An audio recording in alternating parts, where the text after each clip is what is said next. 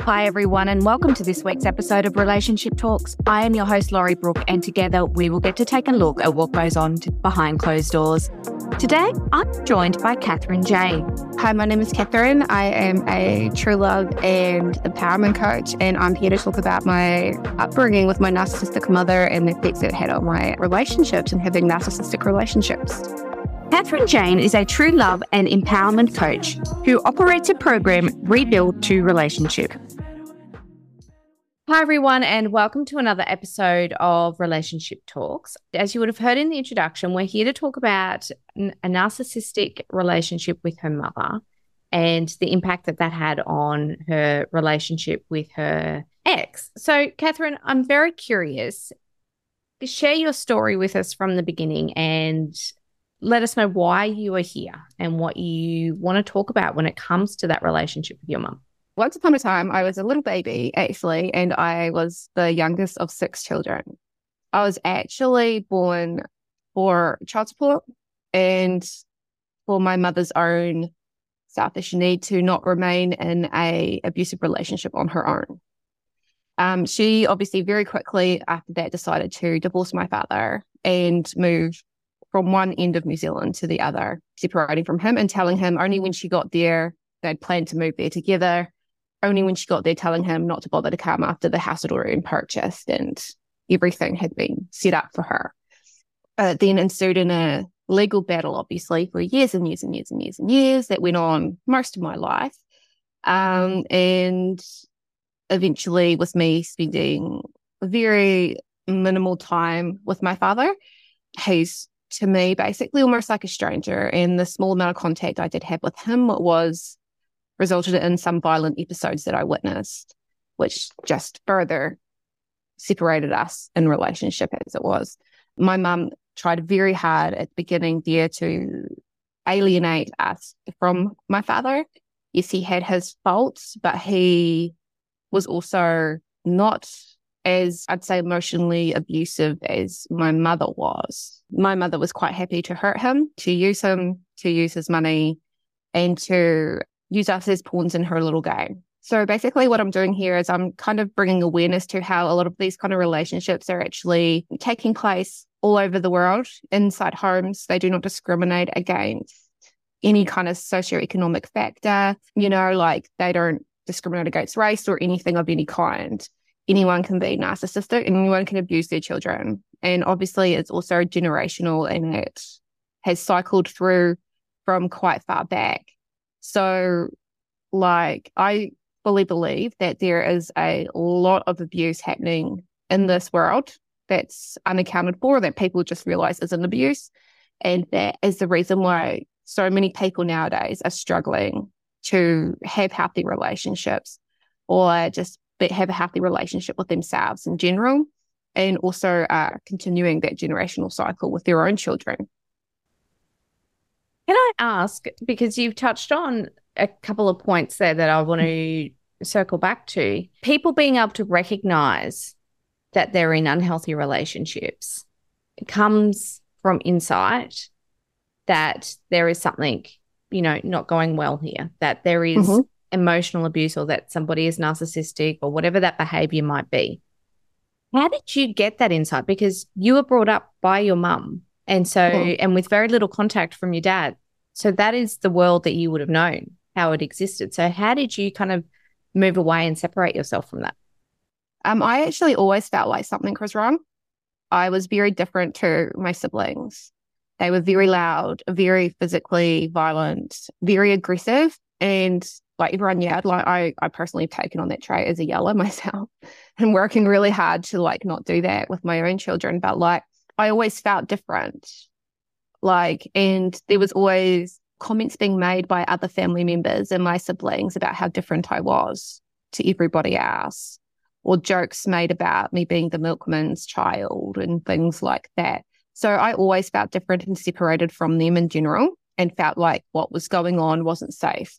I also was the recipient of a lot of physical abuse from one of my siblings, right up until I was in my 20s. So I always knew that that wasn't healthy and that was really quite, not okay.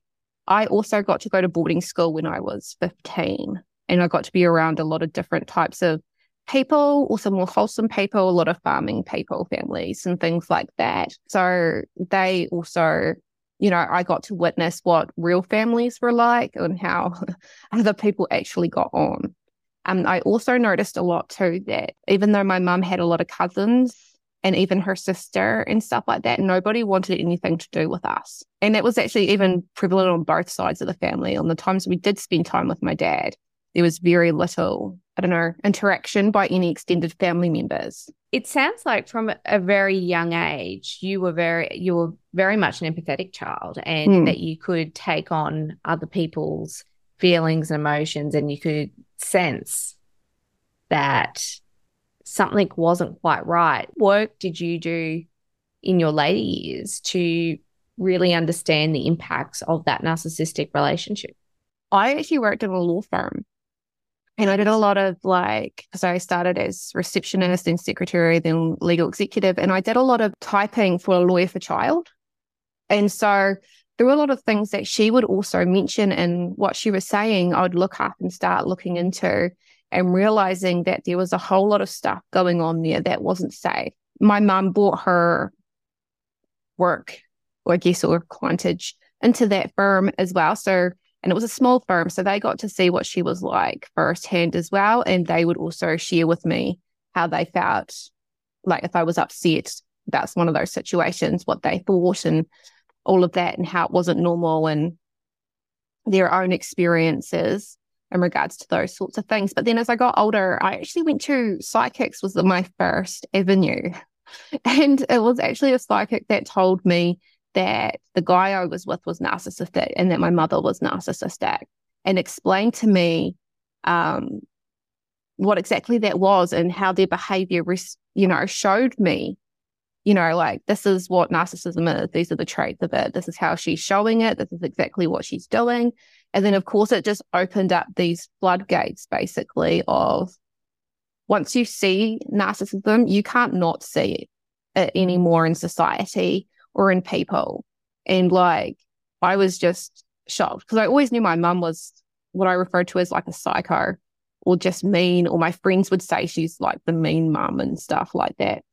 But I really saw it from a different angle, and I started just noticing all of those traits as we were talking, if I was upset, if she was upset, and I'd just be like.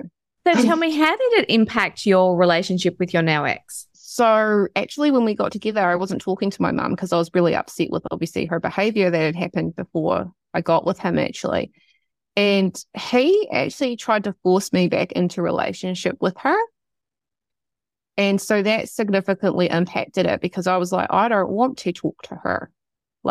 She is just doing these things. I don't want it. I guess what a lot of people would hear a lot of the time, oh, she's still your mum. She's still this, you need to make an effort. But as you know, in a lot of those sorts of relationships, the other person doesn't make any effort. It's always just you. And so also when I started seeing him, it was like, oh. So after about 6 months, we broke up the first time. And then, that's when I went to the psychic. And then he told me.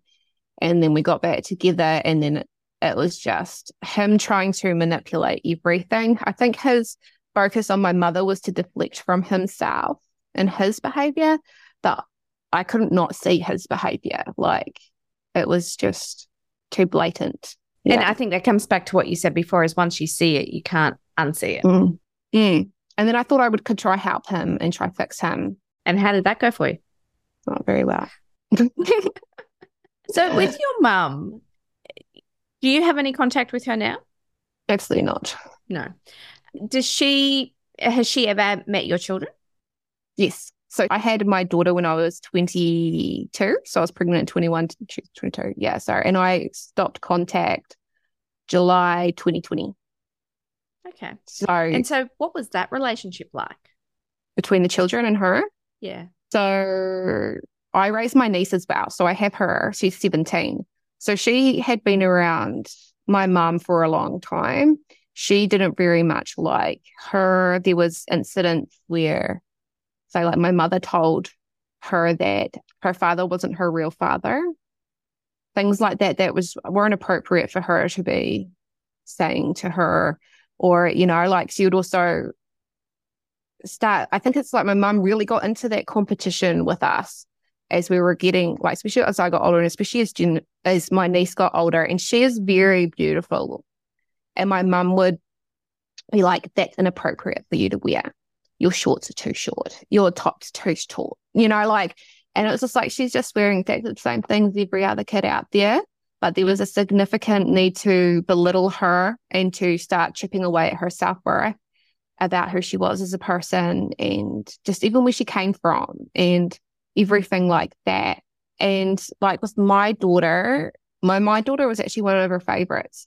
So she was better with her than the others because my sister had these other children and my mother perceived them as their other grandparents as having the better connection with the children than her. So she didn't care about those children. You know, it was all about, there was 3 that were her favorites and they were her special grandchildren, obviously. And yeah, it was very, very odd. And as I say, like regarding narcissism, like you don't understand it. You're never going to understand it. And you got to get comfortable with that. Yeah. Because otherwise it will just rip you to shreds. So how was it for you when you'd made that decision to stop contact with your mum? It was actually really empowering, to be honest with you, because I felt a lot of peace afterwards. I actually sold my house and moved away to the other side of town because my home was only like 2 blocks away from my mother's house.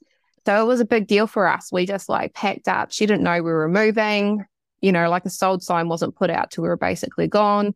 And we just left and no one knew where we were. And that was really good until like some did find out where we were. And then, but we have subsequently moved again. Now they don't know where we are. They have an idea of which area, but like they don't actually know where we are. And it's so peaceful. Yeah, you have no idea what it's like to just not have to deal with that drama every single day or having someone belittle you every single day. Because like my mother came in on my birthday and I had some lollies and stuff next to me and she goes, oh, that's why you're putting on weight. You know, just little things like that just to make you feel small. Yeah. Yeah. Yeah. What made you make the decision to stop contact? Like what was the straw that broke the camel's back for you? For me, it was her move towards the grandchildren. Once she realized that none of her children were going to give her money or anything like that, even though she has more than enough of her own, she started making comments about how selfish we all were and that if she needed it, she would hope that all the grandchildren would get together and put money in together to give to grandma. And I was just like, that's enough. I just can't, like, it's not their responsibility to look after you. You have more than enough money for yourself. You just want to take from them just to take from them. Like, I don't understand that concept. We're meant to look after them, not them the other way around, you know? So, and a lot of those kids are only really little, you know, they don't deserve to have to do that. So I actually went and I told them that not to do that if grandma ever asks. But also what happened actually is my sister was in a custody battle and she wanted me to lie for her about abuse and to say that I had never seen her abuse anyone before or anything like that. And she was the sister that physically abused me my entire life. And I said to her, what do I say when they ask me about you and have you abused me? I said, I'm not going to lie for you. My mum supported her. They're like, that's what you do for family. And I just said, I can't be a part of this. You want to alienate these children's father and he's done nothing wrong. And it was just a repetition of our own childhood of what she did with us kids. But my sister refused to see that because she's so like my mother and the narcissistic side of things that she just would not, she'd rather just hurt him as much as she could than think about her children. And for me, it was all about thinking about the children and ending their cycle for them, that I just couldn't be around it anymore. I just couldn't. Yeah, it was just so sickening to me. Have you been able to reestablish your relationship with your dad? My dad has called me on occasion. He actually rang me the day before Christmas, and when I said to him that I felt like he hadn't done enough for us when I was growing up to protect me from my mother, and he said to me that, oh, I gave you guys all the same. I was like, this isn't about money. This is about emotional, protection, connection, and all that sort of stuff. And he just flipped and said he wished that I died when I had the chance or something, which I'm guessing is when I was a baby or in the utero or something. And so I was just like, nah, just don't talk to me anymore. But we are more open to him obviously contacting the kids, because I know he's playful around them. Then he wouldn't say that to the children. What he says to me, though, is a different thing, because obviously him and I don't have a relationship, really, and never have. So, but he hasn't contacted them from what I know. And the children are very open with me. They'll tell me if grandma's messaged or dad's messaged or anything like that. And it's fine. Like if he messages them, that's fine. Or the kid, if grandma messages, but she doesn't take an interest in them. I suppose make sure that you aren't repeating the same cycles when it comes to your parenting. So for my parenting, it's been hard. I'm not going to lie. And I do believe, that first 6 years when I was young, I am really sorry to my daughter that I didn't know anything about this stuff then. Like, I wish I could redo it. There are triggers in my own life that come out sometimes, and it can be quite overwhelming. I think the difference with me and, say, my parents is that I have a lot more control over it now than I ever did before, and I can step back. I'm not afraid to say I'm sorry. I'm not afraid to go to the children and say that it's not okay for me to behave this way or to treat them this way or to yell at them or anything like that. I try so hard to build the children up as much as I can and tell them I'm proud of them and, pat them on the back and sit with them in quietness, or just share with them as much as I can, or just try to be there emotionally and teach them about emotional intelligence and stuff like that. Because one of the biggest things when you're raised in an emotional abusive situation is that you have no connection to your emotions.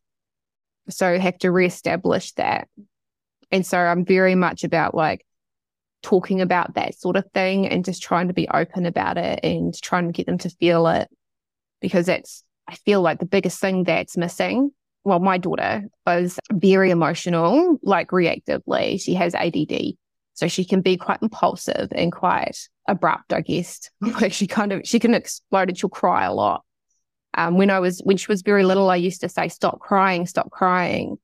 I know now that's because of my own toxic shame that I couldn't hold space for her, because I couldn't hold space for myself emotionally. So now I won't say anything like that to her. I'm just yeah, I'm going to just stand there, and if I need a space, I'll just walk away for a minute and come back and just be there with her through those things. It's a journey with that, 100%. And I make mistakes, and I don't try to say that I don't, because I do make mistakes, and I have made some big mistakes in the past when it comes to that. And that hurts me, I think, more than it hurts her. But at the same time, I'm doing basically, I think, everything that I can to kind of rebuild anything that I may have hurt inside of her by just accepting and allowing and loving her for just who she is, and not having any expectations around what kind of person I want her to be. Where, I had it forced on me that I was going to be a lawyer, basically. And that was the approval. And so I had to go be a lawyer. And when that didn't happen, there was a lot of ridicule and criticism around that. But, I don't even think about that stuff anymore. I'm just she's just going to be her, and she's going to go into the world, and she's going to find what lights her up, and I'm going to encourage her to find what lights her up, and we're not going to stress over any of that stuff. It doesn't matter. And I'm just trying to accept that example. Yeah, but it's kind of out there, and what happens in the future will happen in the future, and we've got no control over that, do we? And no, we and that's try and control it. No, but that's one of the biggest things that you do when you come from those sorts of childhoods is that need for control. Like I was extremely controlling. Like it had to be a certain way and the house is set a certain way, and like people had to behave a certain way, and I didn't like it when people acted outside of what I thought was okay or how I thought I should act, or so I was very rigid with things. But now I kind of just go with the flow a lot more than I used to, because I just one of the biggest things I had to learn too was that I don't control anyone or anything. I only can control my own choices and responses. Yeah. So and that was a what hard type lesson. of work have you done to learn this? So just a lot of I became an NLP master practitioner, and I think it was 2019. So I started doing a lot of work around that. Was getting coaching for probably a couple of years before that, where I was starting to dabble a little bit as it was starting to become more of a big thing. Realizing that a lot of that stuff wasn't working for me. I did a lot of reading. I did a lot of, obviously, research online, but more than anything, I found that actual books were the thing that really helped me, and finding the right kind of books around shadow work and codependency. And I have a book called Will I Be Good Enough? Healing the daughters of narcissistic mothers and stuff like that. And just starting to get a little bit more information and a little bit more information, and then just slowly working my way through it. But a lot of NLP techniques on myself, a lot of meditations. I've done tapping. I listen to bilateral music now every night, and I do a bit of shadow work while I listen to that. I'm just constantly learning and practicing and integrating, because if we don't integrate, the learning isn't worth it. So I just basically try to integrate everything that I can. So, and a lot of self-love work made a big difference to me, and emotional release. So just the shaking and the throwing your own little tantrums and stuff like that, just to release the stuck energy in your body. And that actually helped me quite a lot, because there's a lot of stuck energy in my body from obviously being very, very angry and sad and stuff like that about my childhood and how things had turned out, and a lot of grieving to do. Yeah. Well, when you can stop and look back and see what that childhood was like and what it could have been, there would be a lot of grieving there. And that's the thing. It's more grieving what should have been than what was. Grieving that relationship that I should have received from my mother, the loving relationship, the well-adjusted one, that relationship I should have had with my father and my siblings. And, because there was no relationship fostered between us siblings. We also have a big age gap as well between some older kids when my parents were in their 20s, and then there was me and my sister, and mum was in her late 30s. So there was a big disconnect there as well. Yep. So do you have a relationship with any of your siblings now? No. Can you see any generational patterns from your mother and her upbringing? Mm-hmm. So my mother was raised by a woman who they lived in obviously a farming community and stuff like that in the South Island. So of course it was very rural, very old school. And she had, I guess she was a woman before her time.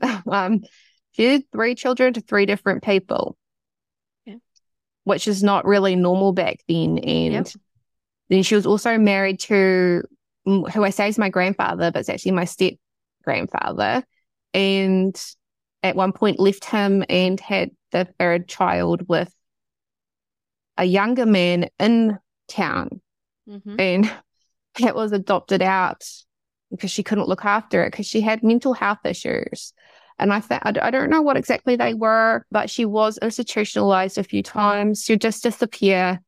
My mum said that she thinks that really she was just very sad, very depressed. She was very artsy, very crafty, very that kind of person.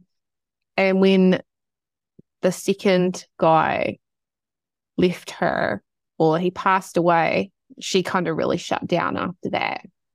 And I think she was just very depressed about that situation, and she just couldn't cope with life. And she died probably before her time as well. Her heart just stopped in her 50s, I think. Yeah. But she was left by one man, left by another man, married my grandfather, and then left him, and then came back. And so there was a lot of this leaving and coming back, and my mum being left and come back and kicked out of the house at 13 and lived with her grandmother and then left school at 14. And then, yeah, my mother had a child that was adopted out at a young age. And, you know, like there was all this weird stuff going on there. My mum said that her cousins didn't really want much to do with her then because she lived with her grandmother and they were jealous or something. I don't know, 100%. Yeah. You know, it's well before my time because my mum's in her 70s. Yep. But you can see the patterns that happened from her childhood into how she then parented. And yeah, she said that her mother, 100%. She said her mother was very cold towards her. She loved the sister of the one that father that died, like really like loved her and didn't care for my mother really at all because my mother's father left her with the grandmother. And so, yeah, she was very cold towards her and treated her quite badly. And therefore, obviously, they say narcissism starts at around 5 years old. Yeah. And all of those personality disorders come from emotional abuse. So, and disconnection from that personality. So, yeah, that all happens in childhood through toxic shame. So, it just depends which way you go. Luckily for me, I went codependent. Everyone else in my family went narky. So, like, it is very hard. But there are like 12 personality disorders on the spectrum as well. But also how lucky for your children that you were able to see that there was something that was unhealthy and make the move towards bettering your life and their life. Tell me about the work that you do with women these days. So basically what I'm doing, like it's been quite a process because like I've moved from some different areas because as I've processed, I've been like, oh yeah, I want to help people with that and then I want to help people with that. But it's kind of merged into like kind of a combination of overcoming codependence and learning to really love yourself and empower yourself in order to actually love others and, you know, like your relationships with everyone in general and love, find that romantic partnership that you've been wanting your whole life. Because people come from like emotional abuse, all they want is to be loved. But then like obviously their adult relationships don't work out very well at all because they've got all this stuff going on. Yeah, they haven't actually dealt with all the baggage that they're bringing with them. And there's a lot of complex stuff. Yeah. So tell me one final question. What do you think the secret to a healthy relationship is? I honestly think that the secret to the healthy relationship is honestly, it's love, but it's understanding what love really is and understanding it in a mature way because people say, oh, love's not enough. But actually, if you're receiving and giving love from what I know as the 5 A's, you know, through appreciation, acceptance, attention, allowing and affection. I don't know if I covered that one. I always forget one. I don't know why. Like if you're receiving that and giving that and like fully open to it and with the open heart, like you can have like beautiful relationships with like everybody, like even a stranger on the street. But like for a romantic one, yeah, you've got to be able to receive and give that in a mature way because people who are emotionally abused, they often aren't very emotionally mature. Yeah. Especially if they haven't started that work. Yeah. Thank you so much for coming on the show. It's been I've really enjoyed chatting with you today. Thank you so much. It's been beautiful to be here. Thank you for having me. You're very welcome. And thank you so much for listening to this week's episode of Relationship Talks.